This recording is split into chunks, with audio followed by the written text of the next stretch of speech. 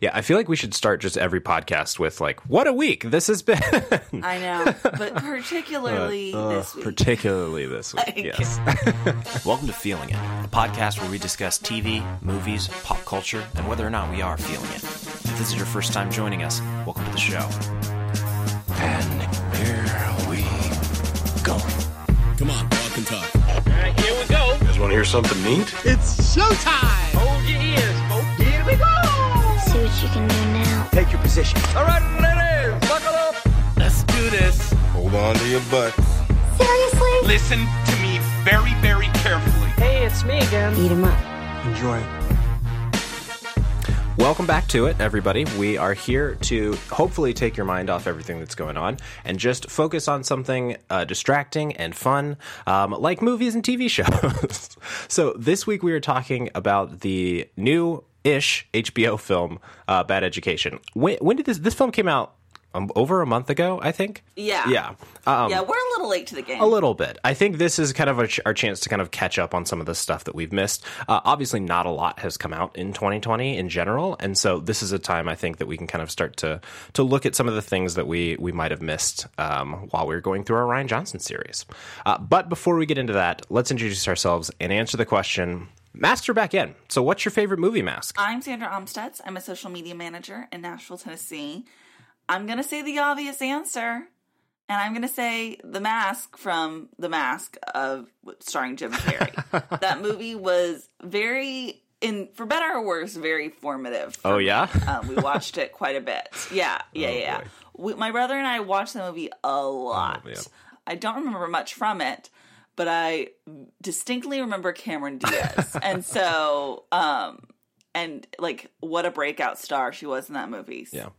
So, yeah, that's what I'm going to say. I'm Lucas Wright, a designer in Chicago, and I would say my favorite mask is a little unconventional and not a very protective mask, but the face coverings that they wear in Portrait of a Lady on Fire are definitely my top mask. Yeah. Love them. Yeah. I was racking my brain for a face covering like that like a woman wears, and I couldn't think of one. So I'm glad that you did. Yeah, they feel more fashion oriented than functional, but Sure. They look great. Except in that movie, very functional. Like, they're not wearing it for fashion. They're wearing it because they live on an island with lots of wind. Yeah, I don't know how much the mask helps with the wind, especially the very sheer the porous sand masks and the like wind. those. I But- think sand and wind. I guess that's true. Yeah, that makes sense. So very, very functional Like, masks. it's not how sheer it is if you're trying to block sand. Yeah. You know? Yeah. That's a good point. Yeah. Well, Thanks. now that we've dug into the secrets of exactly how those masks work, Right. let's dig into what we're feeling this week. Sandra, what are you feeling this week? Okay, so speaking of going back and catching up on things, this week I'm feeling the first season of Search Party. So, in case you're unfamiliar, Search Party is a show that started airing a few years ago on TBS.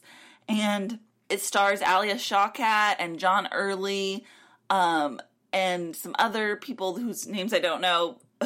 And it's about Alia Shawkat is the star of the show, and it's about a young woman who's living in New York who is leading a very aimless life, and she feels very unsettled and aimless. And this acquaintance from college goes missing, and so she decides to like kind of try to find this missing young woman as a way to like kind of give her life purpose. And so it's partially a mystery about finding a missing young woman, but it's also definitely a comedy about her friends and her social scene and making fun of kind of like narcissistic New York millennials. And it is the kind of show, when I saw it came out and who was starring in it, I thought like, oh, that is the perfect show for me. That's exactly what I want to watch. The only problem really is that it was on TBS. Yeah. And it's like, how do I even watch anything on TBS? I truly, it was one of those things where it was a show that felt so out of place on the network it was on. Yeah. And I sometimes have cable access, but I didn't, but I don't watch cable like on my TV. I'll have to like download the app of whatever network it is. So if it's something like Bravo, where I'm watching tons of shows on that network, it makes sense for me to download that app. But something like TBS, where it's like, oh, this one show that I've never actually seen, but I've just heard buzz about, it's hard for me to like make that move, and commit to that. Anyway, all that to say is that recently, now that HBO Max has just become a new streaming service, Search Party has now moved to HBO Max. They've put the first 2 seasons on HBO Max to watch, and seasons 3 and 4 are going to be HBO Max original series. So HBO is the exact kind of platform that this show felt like it was meant to be on. And now that it was, and easier for me to access, I dug in and I really loved it. If you like the humor of girls, then you'll really appreciate Search Party, because it's making fun of a very similar type of person. And if you like sort of a whodunit with a quirky sensibility, then I think you'll also really like Search Party. So I've only seen season 1. I'm excited to start season 2. John Early continues to be a shining, shining star. So yeah. Lucas, have you seen this show, or are you familiar with it? I'm familiar with it, but I haven't seen it, mostly for the same reason of you, of like TBS. How am I going to ever watch that? So I'm excited that it's on HBO Max. I think that's definitely something that I'll check out. Is it? It's the perfect home for it. I was going to say, is it chill? It feels like it's a high intensity show, but something that is not high intense to watch. That didn't make any sense. It doesn't feel like it's going to take a lot of energy to watch. It definitely doesn't. Like, I would say there are certain episodes that feel more intense, but as a whole, it's not. It's definitely not scary for the most part, if that's what you're concerned about. Yeah. Or like if anyone else is concerned about that. It's not scary. It's not that dark. There's not like really dark, sad things happening to people. But it creates like kind of a faux tension of mysteries, like where spooky things happen, they get resolved pretty easily. I would say it's mostly a comedy. Okay, cool. That makes me feel better. Yeah. It's mostly a comedy with like a very slightly eerie mystery undercurrent. Okay. Sounds good. I can handle that. Yeah, I think you could definitely handle it. I think, like, I've only seen the first season. The finale is the most intense episode because everything's kind of wrapping up, you know? That makes sense. Yeah. What are you feeling this week, Lucas? So this week I am feeling a Channel 4 TV show that has been on and off Netflix over the years. And I've caught bits and episodes before, but this is the first time that we've really like sat down and gotten into it. But the show is Grand Designs. It is one of those like home building TV shows, but it's about usually couples who are wanting to build their dream home, and they're extremely lavish, a lot of times modern, energy efficient homes, and they're just kind of trying to build a massive structure in usually the weirdest places. And so sometimes they have a plot of land that's tiny and they're trying to figure out how to build their gigantic home on this tiny plot of land, or they want to refurbish a water tower or a castle or stuff like that. The host Kevin MacLeod is very skeptical all the time, and so he's always asking kind of very pointed questions. This show's been on the air since 1999, so he's been doing this a long time, and a lot of these people are uninterested in doing things the way that they've been done before. They're wanting kind of new systems and new ways of doing things. And so some of them aren't even hiring architects. Some of them want to cut costs by hiring their friends as builders on certain things. And it's just, I know. And yet they're building usually these like multi-million-dollar homes. And so it's this ridiculous mix of people unsure exactly how to go about this, and yet having a lot of money to kind of figure out how to do this the way they want it. And so you have very ridiculous, I want to say contestants, because they feel like contestants to me, but they're just people trying to build homes. One of them hired their ex-husband as the architect, which is a crazy idea. One of them wanted to have 18-foot ceilings, and they couldn't. They would have had to remove to lower the foundation enough. They would have had to spend £65,000, I think, moving the sewer system and stuff like that. Where it's like they're going to do that as opposed to lowering their ceilings an inch or two, stuff like that. And so it's very ridiculous. It's very funny. And the crazy thing is sometimes they don't get finished. Sometimes they actually fail. And this is a TV show where you are actually on the edge of your seats because sometimes the episode ends with, and they never finished this project.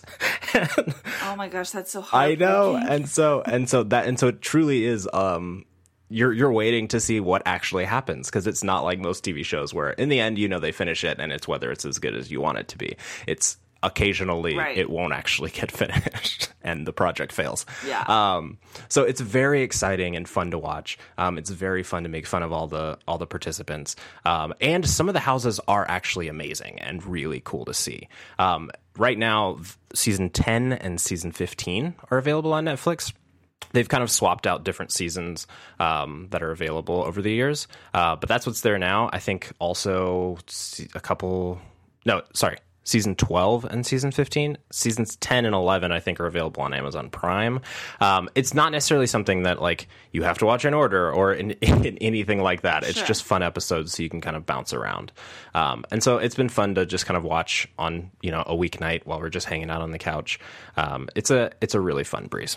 Absolutely. That sounds right up my alley, especially because I've lately gotten very into, I wonder if you've watched any of these, on YouTube, the Architectural Digest tours of celebrity homes. Love those. Oh my God, I'm obsessed with them. Who are some of your favorite celebrity homes that you've watched? Well, Dakota Johnson is one. That one's really that good. video itself is really good, but also I do love her house. Like I think that is one that I was just like, this is actually someplace I would live. How about you? Totally. Dakota Johnson is high up there. The highlight of that video is when she mentions that she mentions this table that is out in her yard or patio that she's like, no one really sits here because the ground's uneven and so the table is uncomfortable to sit at, but it just looks so nice. And she goes, oh, and also this table was made from the wood from what's his name? The Prime Minister. I'm blanking on his name. John Lithgow played him. Yeah. Winston Churchill. Winston Churchill. Thank you. She's like, this table is made from the wood of Winston Churchill's yacht. Yeah. That is the kookiest, most celebrity, dumb, crazy thing I've ever heard. I love those because a lot of times they're kind of uncomfortable, walking you through their home. And, you can tell they're still, putting on a show and just kind of, trying to be, casual about it. But a lot of times they are just kind of well, this is my house and you're in my house right now. So it's very fun. I love it when someone like Dakota Johnson is she seems also kind of annoyed about it at certain points. Why are you in my house? And being so nosy. And it's you invited them into your house, Dakota Johnson, for a tour. My favorites are also David Harbour's New York apartment. Oh, yeah. Have you watched that one? I have, yeah. It's great. That is I never want to live in New York, but if I did, that would be the dream setting. His shelves and his plants everywhere. He has this beautiful stove. It's it is so perfectly designed as in a New York apartment. I think Meg Ryan's New York apartment also is very very Meg Ryan. It feels like something that you'd be like, I haven't seen that one. Wow. Yeah. That's interesting that Meg Ryan did one because you don't see her do much lately. No. Yeah. The Liv Tyler New York apartment is also really nice because she's very kooky. Yes, the kooky people are very fun to see. Right. Speaking of kooky people, another one that is truly an amazing house because she has my aesthetic, which is maximalist and just fill your house with tons of crazy cool stuff. is Vita Dantis. Oh, I Is haven't how you seen say that her one. name? No. Yeah. You should check hers out. It's very cool. Hers is like an elegant version of like the crazy old lady with tons of stuff in her house, Yeah. you know? Yeah. Because she just loves like weird antiques. Yeah. And so like her house is just filled with cool, elegant, but weird antiques. Lots of like cool taxidermy, lots of like old burlesque memorabilia. Oh my Things gosh. like that. Yeah. That sounds it's really stressful to cool. me. Have you seen Robert Downey Jr.'s Windmill House? No. He's very chill about it, but it's a weird episode. Okay. Yeah. Oh man. So we'll add this to the list of things we're feeling this week as Architectural Digest. Yeah, home tours. we're a joint feeling it is Yes. Architectural Digest celebrity videos. It's also interesting though to watch ones where to see the divide financially between who has a designer and who doesn't, you know? Yeah. So for instance, big fan of him as a person, but Tan France from Queer Eye, he did an Architectural Digest. And he clearly like designed it himself. Yeah.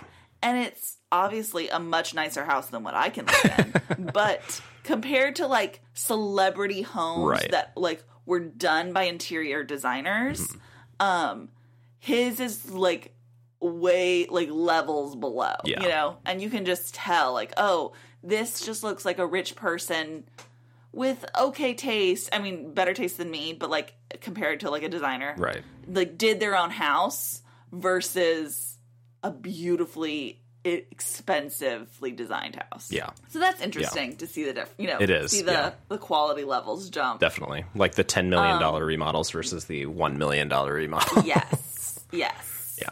And it's just like when you look at those, they're not saying the cost of anything, No. but it's like, oh, that coffee table is thousands of dollars. You know what Yeah. I mean? Like something I would spend $50 to $100 on, they're spending $5,000 to $10,000 on. Yeah. And like that, and you just everything's bumped up to the extreme. Yep. Yeah, but it's beautiful. It's beautiful to look at well-designed things. It is. All right. You ready to talk about Bad Education? Yes.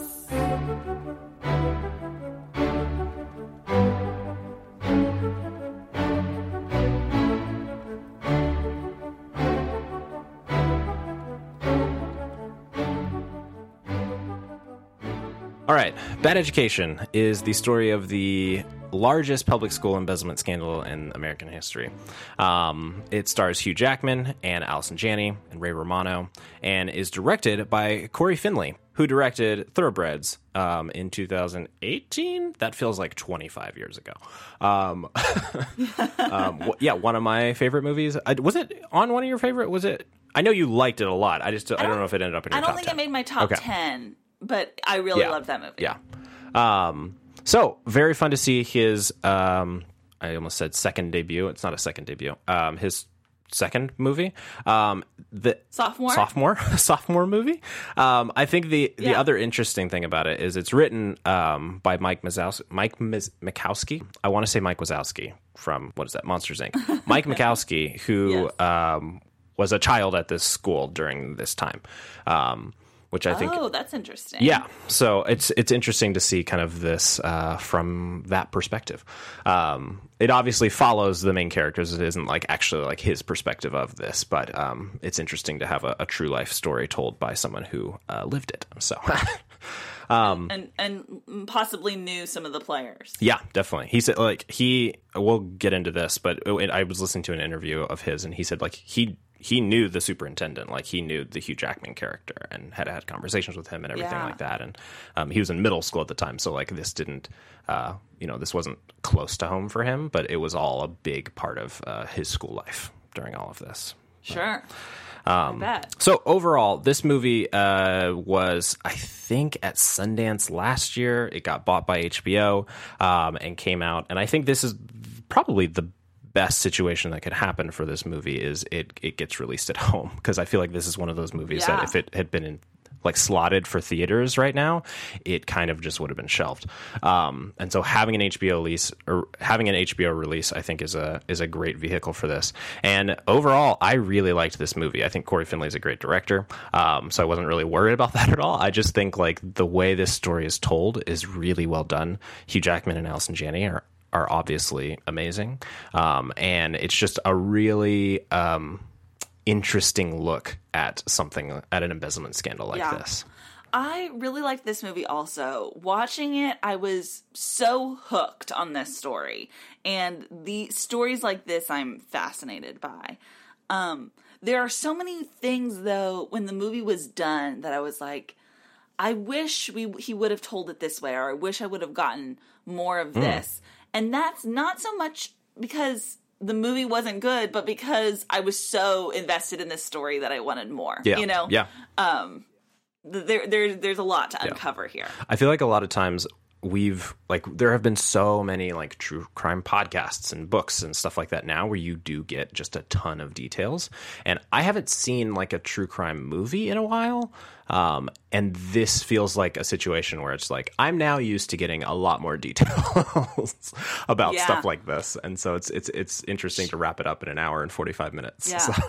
I avoid true crime, entertainment. Yeah. And especially when it's a little bit more, violent or dark. Yes. Something like this is so fascinating because obviously like crimes were very much committed.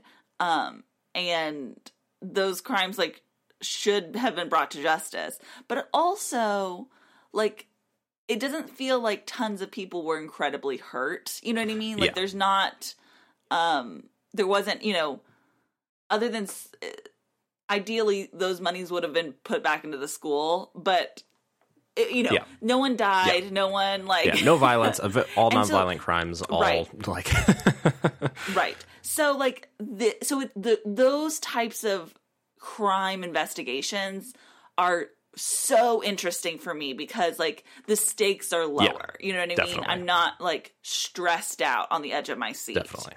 I totally feel you, and especially in this time period, I need the low stress. Right. So, right.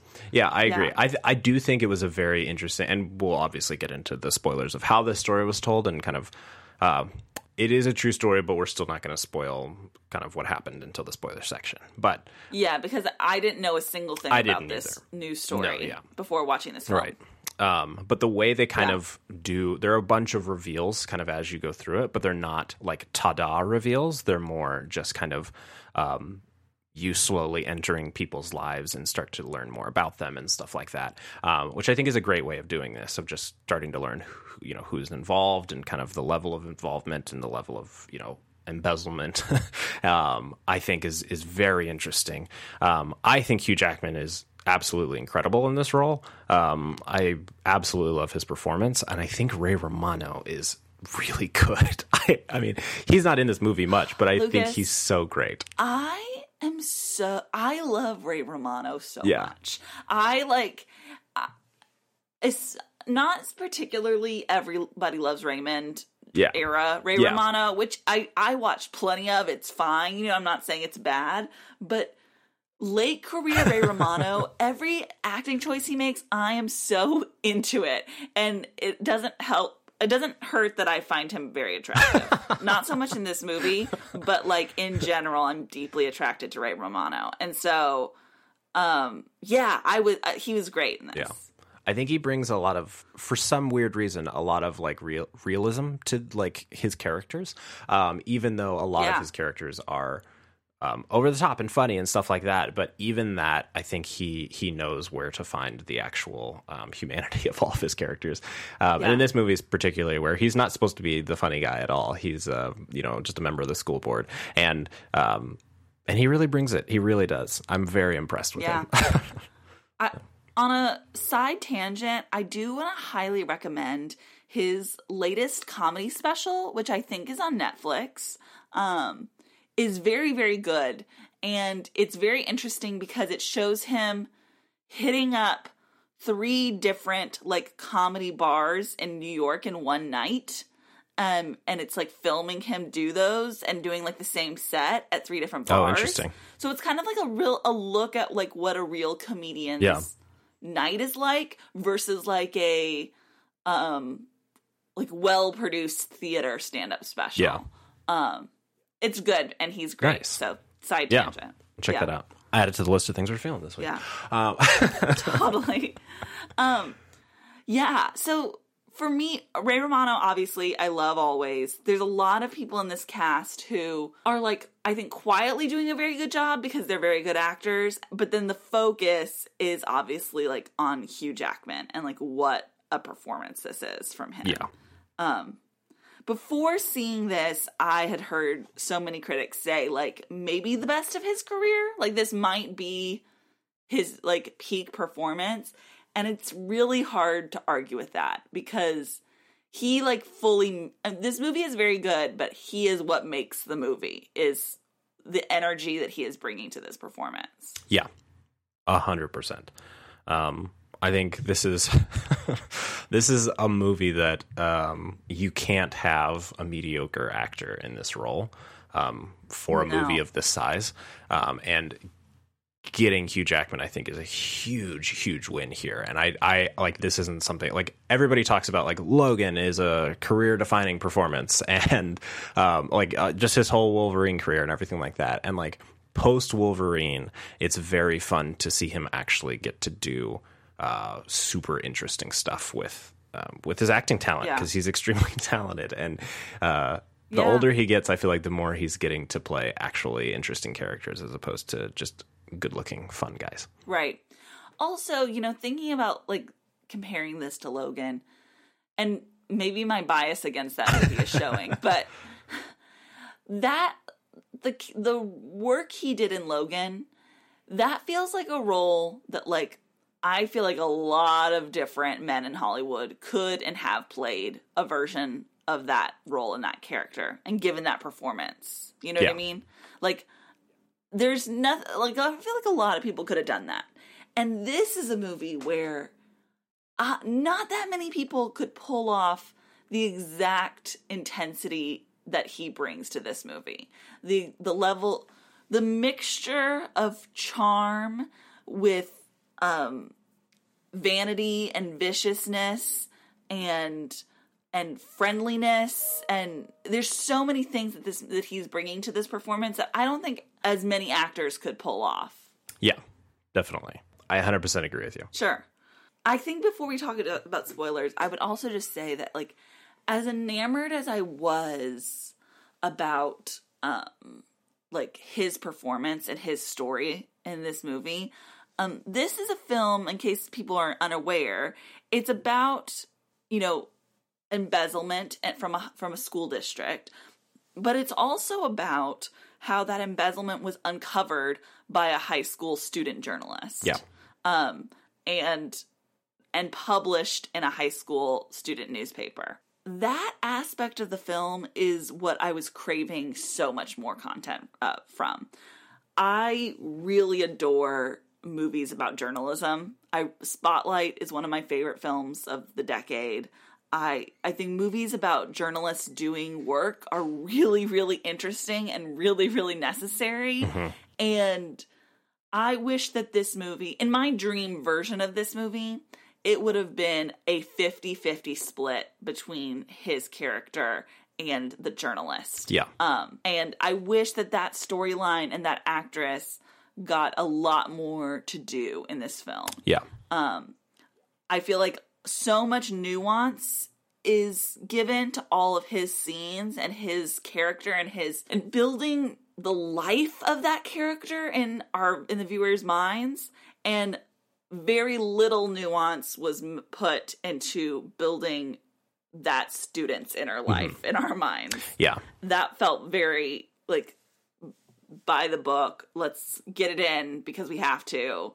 And so, yeah, I wish that we could have been equally invested in her. I agree with you. I love the scenes of people doing actual journalist like journalism, of, you know, calling, getting sources, like looking into things, like all of those are just like catnip. Like it's so fun to asking like questions. Yeah, exactly. I love it.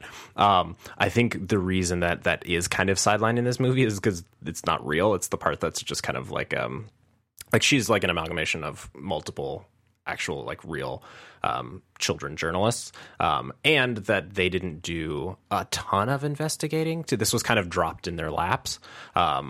And as opposed to actually like finding a lot of this, which like the fact that they like put it together and still published it and everything like that, I think is great. I just think it's less of an interesting story in real life from the journalist perspective because it's not one journalist, and it's not a lot of investigating. It was more of like an anonymous like drop off of like, here's what's happening, please publish this. And so that's interesting. Okay. And so that makes a lot of sense. Yeah. Even though it makes for a less interesting story. It does.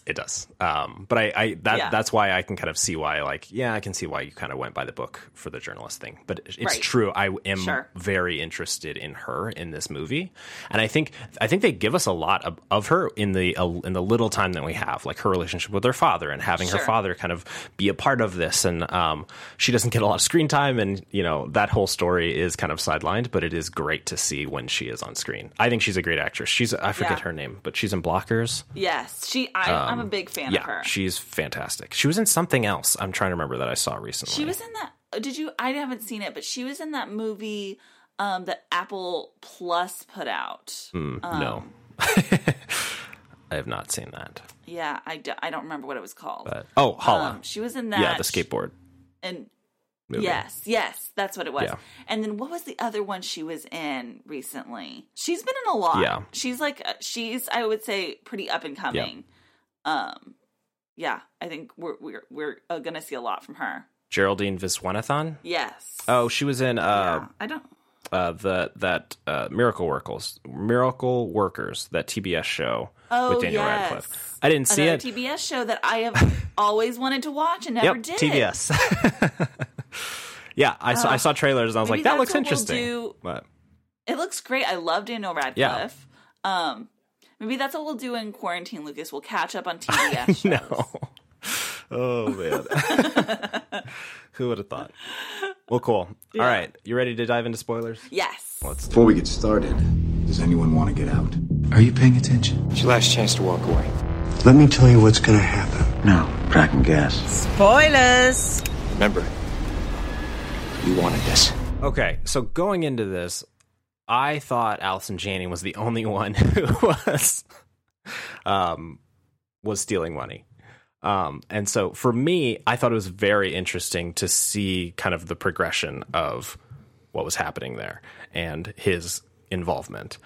It was a very slow reveal for me, and I don't know if this happened for everybody else. I feel like everybody else kind of probably saw it right off the bat, but for me, I was like, yeah, Allison Janney's the bad guy. And he's going to be the nice guy trying to help fix this, which feels dumb in hindsight. You know, so all I knew going into this movie is that it was about like corruption and a student journalist uncovering that. Yeah. So I didn't know exactly what the corruption was. So in the beginning of the movie, when it's revealed that like Allison Janney is embezzling a lot of money from the school, and we get that scene where Hugh Jackman's character lays out to the school board like how they're going to cover it up, you know? I thought, okay, this is the corruption. Exactly. She's stolen money and he is gonna lie about it, and that's gonna bite him in the ass. Exactly. You know? That's what I thought. And I thought it was going to be about him, like, bumbling to try to hide this scandal. And it is the reveal when the student reporter shows up to the New York apartment. Yeah. It reveals so much all at once. Yep. And you really have to soak in so much more new information about the plot in a really, I think, a very gentle and touching way, you know? And so you realize, like, okay, he's embezzling money as well. which also makes the post-it note that Allison Janney writes to him saying, I'm not the only sociopath here, makes a lot more sense in that context. And the phone call that they make and don't say anything, like, there's a couple things that's just like, yeah, it all starts to come together. Which, at the beginning, you think, like, oh, he's just, like, disappointed in her, or she's, like, you're a sociopath for, like, you know, betraying me. Yeah. And to find out that... And it's never revealed or explained, but, like, you do think and wonder, like, okay, how much did each of them know? You know? Right. Like... about the other's behavior. Yeah. Like, obviously they both knew that it was going on. Or at least she knew both of it was going on because she was the business manager. Yeah.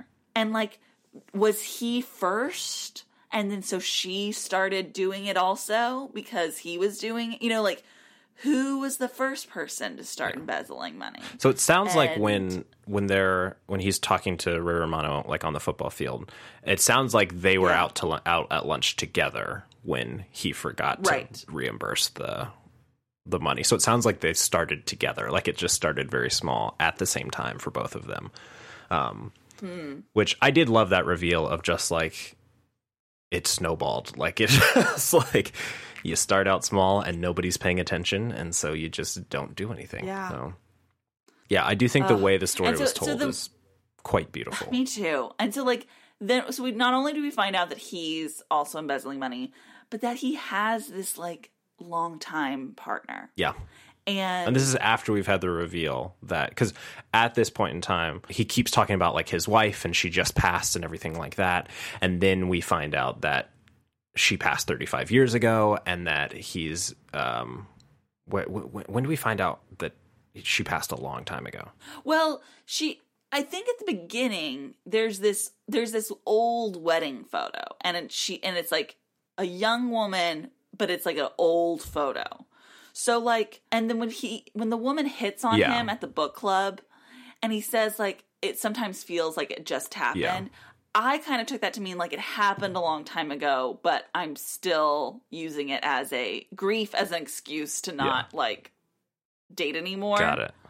In my head, I was thinking that it was recent until we find out that it's not. And then when he tells Allison Janney about it, and she's like, "Oh, she's not your type," I was like, "Oh, he must be gay." Yeah, like, I didn't remember if we found out that he was gay before we found out how long his wife had been. Yeah, dead. I mean, there's never really a number placed on it. I don't think. And then he goes to Vegas. He meets the young guy, which before you know everything about him, is a very like bittersweet scene. Yeah. You know? Yeah. Of just an old student like reconnecting. Like, and it's also like, you know, he's hitting on this guy who used to be his student. And so like there's this sad kind of creepy element of like, you know, having sex with someone who used to be your student.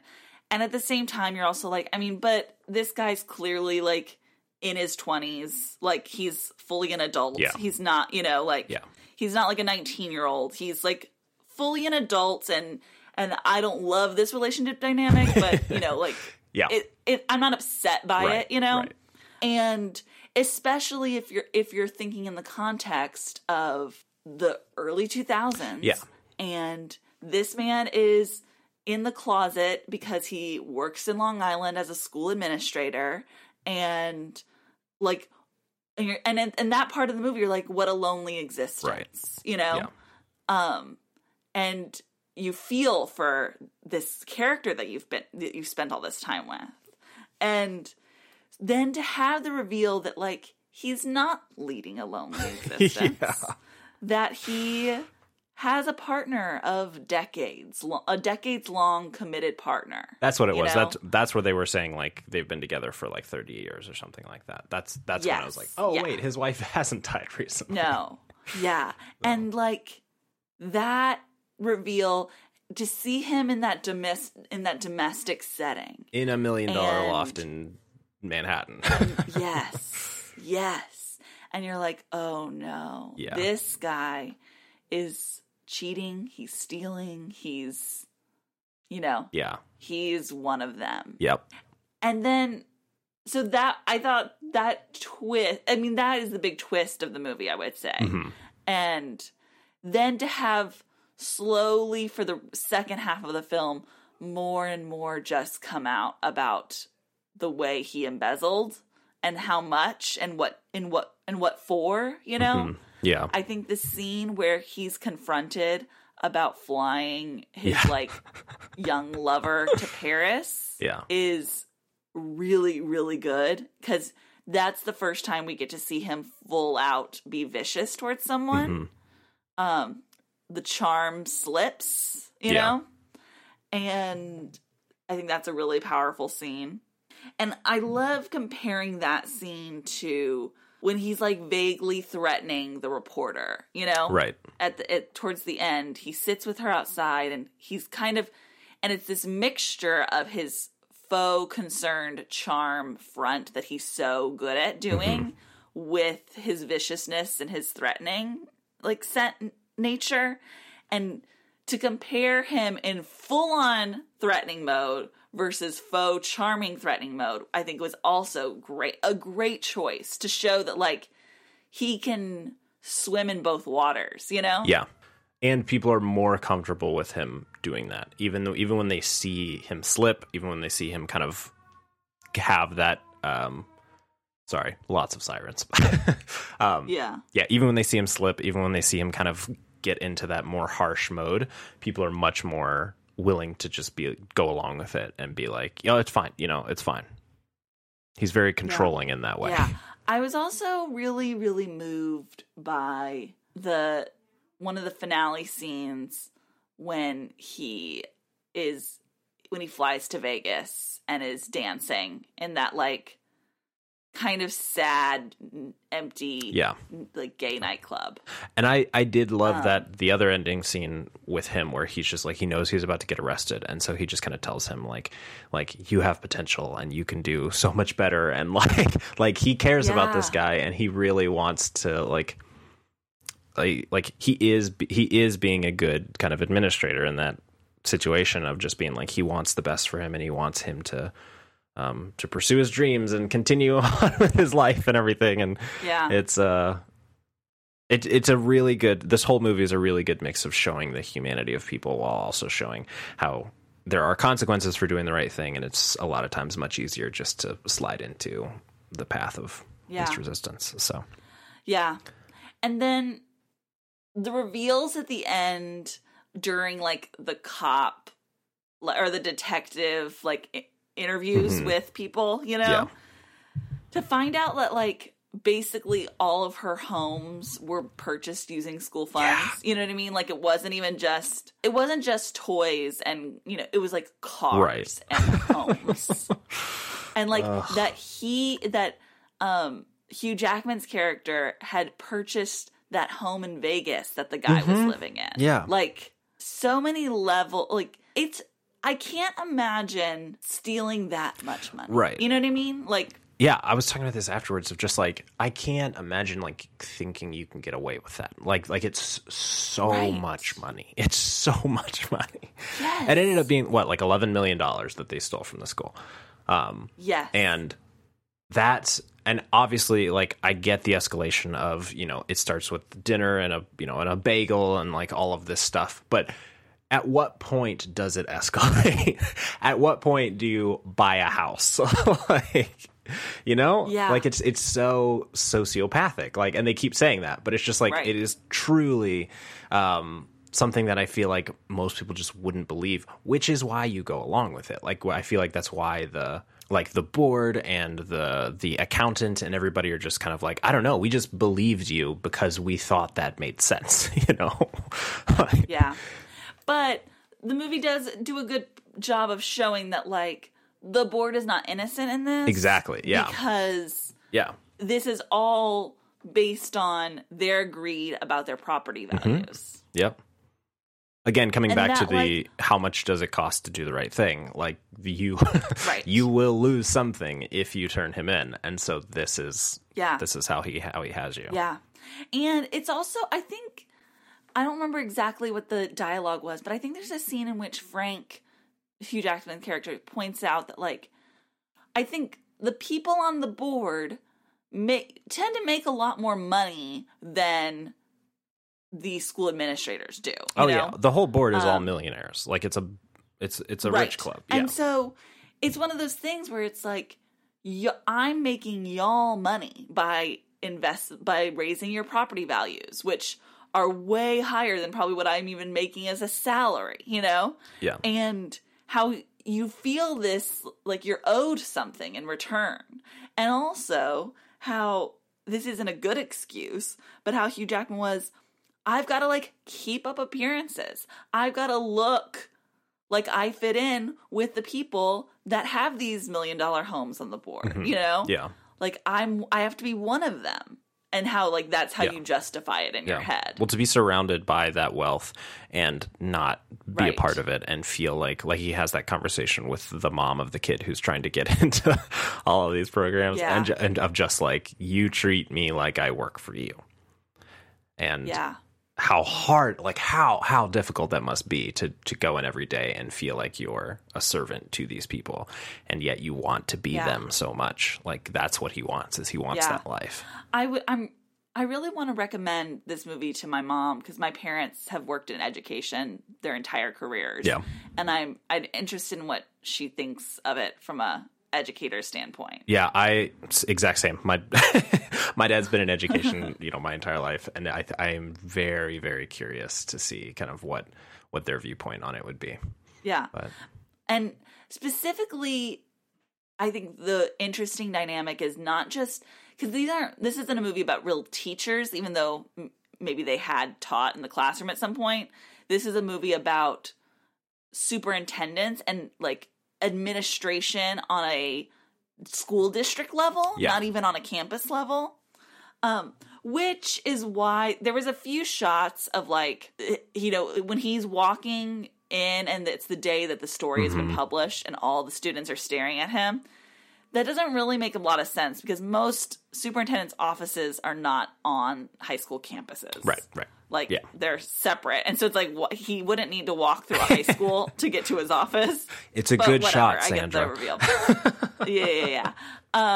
But my dad has worked in, like, a superintendent's, like, office. Like, he's worked as a part of, like, district-wide administration.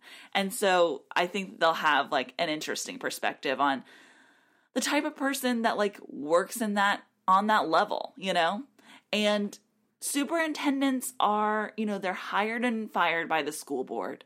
And it does take a certain type of, like, charisma to field that position, to get hired in that position, and to be the face of the school district. And there are really good ones and there are really bad ones. And, like, my parents have had to, like, work with all sorts. And so it's a fascinating ecosystem. I guess just because you have, like, the whole time, like, you don't see much of the school itself. Like, you see him in some classrooms and, like, talking to students outside and stuff like that.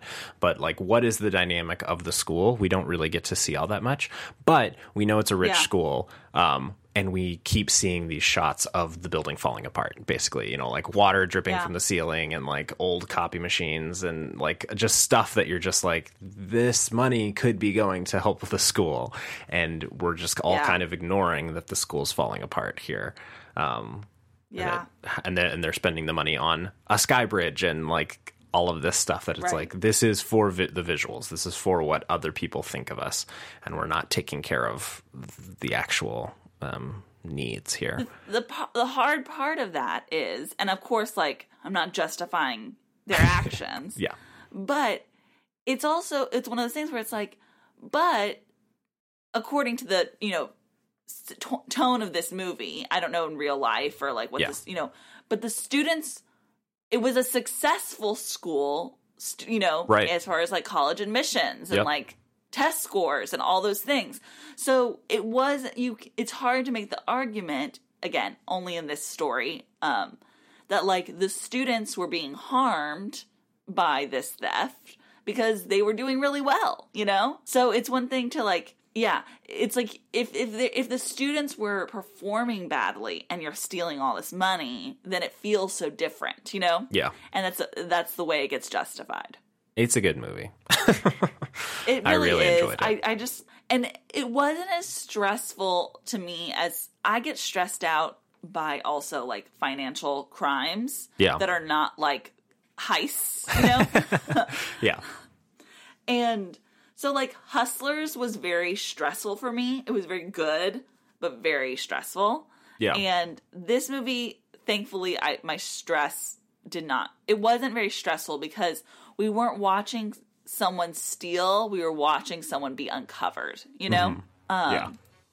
Yeah. So, yeah, I really liked it, and I'm going to be recommending it to people. Me too. Same. All right. Well, I think that about wraps it up for us. Sandra, where can we find you everywhere? You can find me on all social media platforms at Sandra Amstutz. My last name is spelled Amstutz. You can find me everywhere at Lucas and Stuff. We'll talk to you later. Bye. Thank you. Goodbye now. Goodbye. Go away. I'll see you soon, okay? That's it? Go home? Yep. Move it along, Padre. Goodbye, old friend. That's it. That's our show for tonight, people.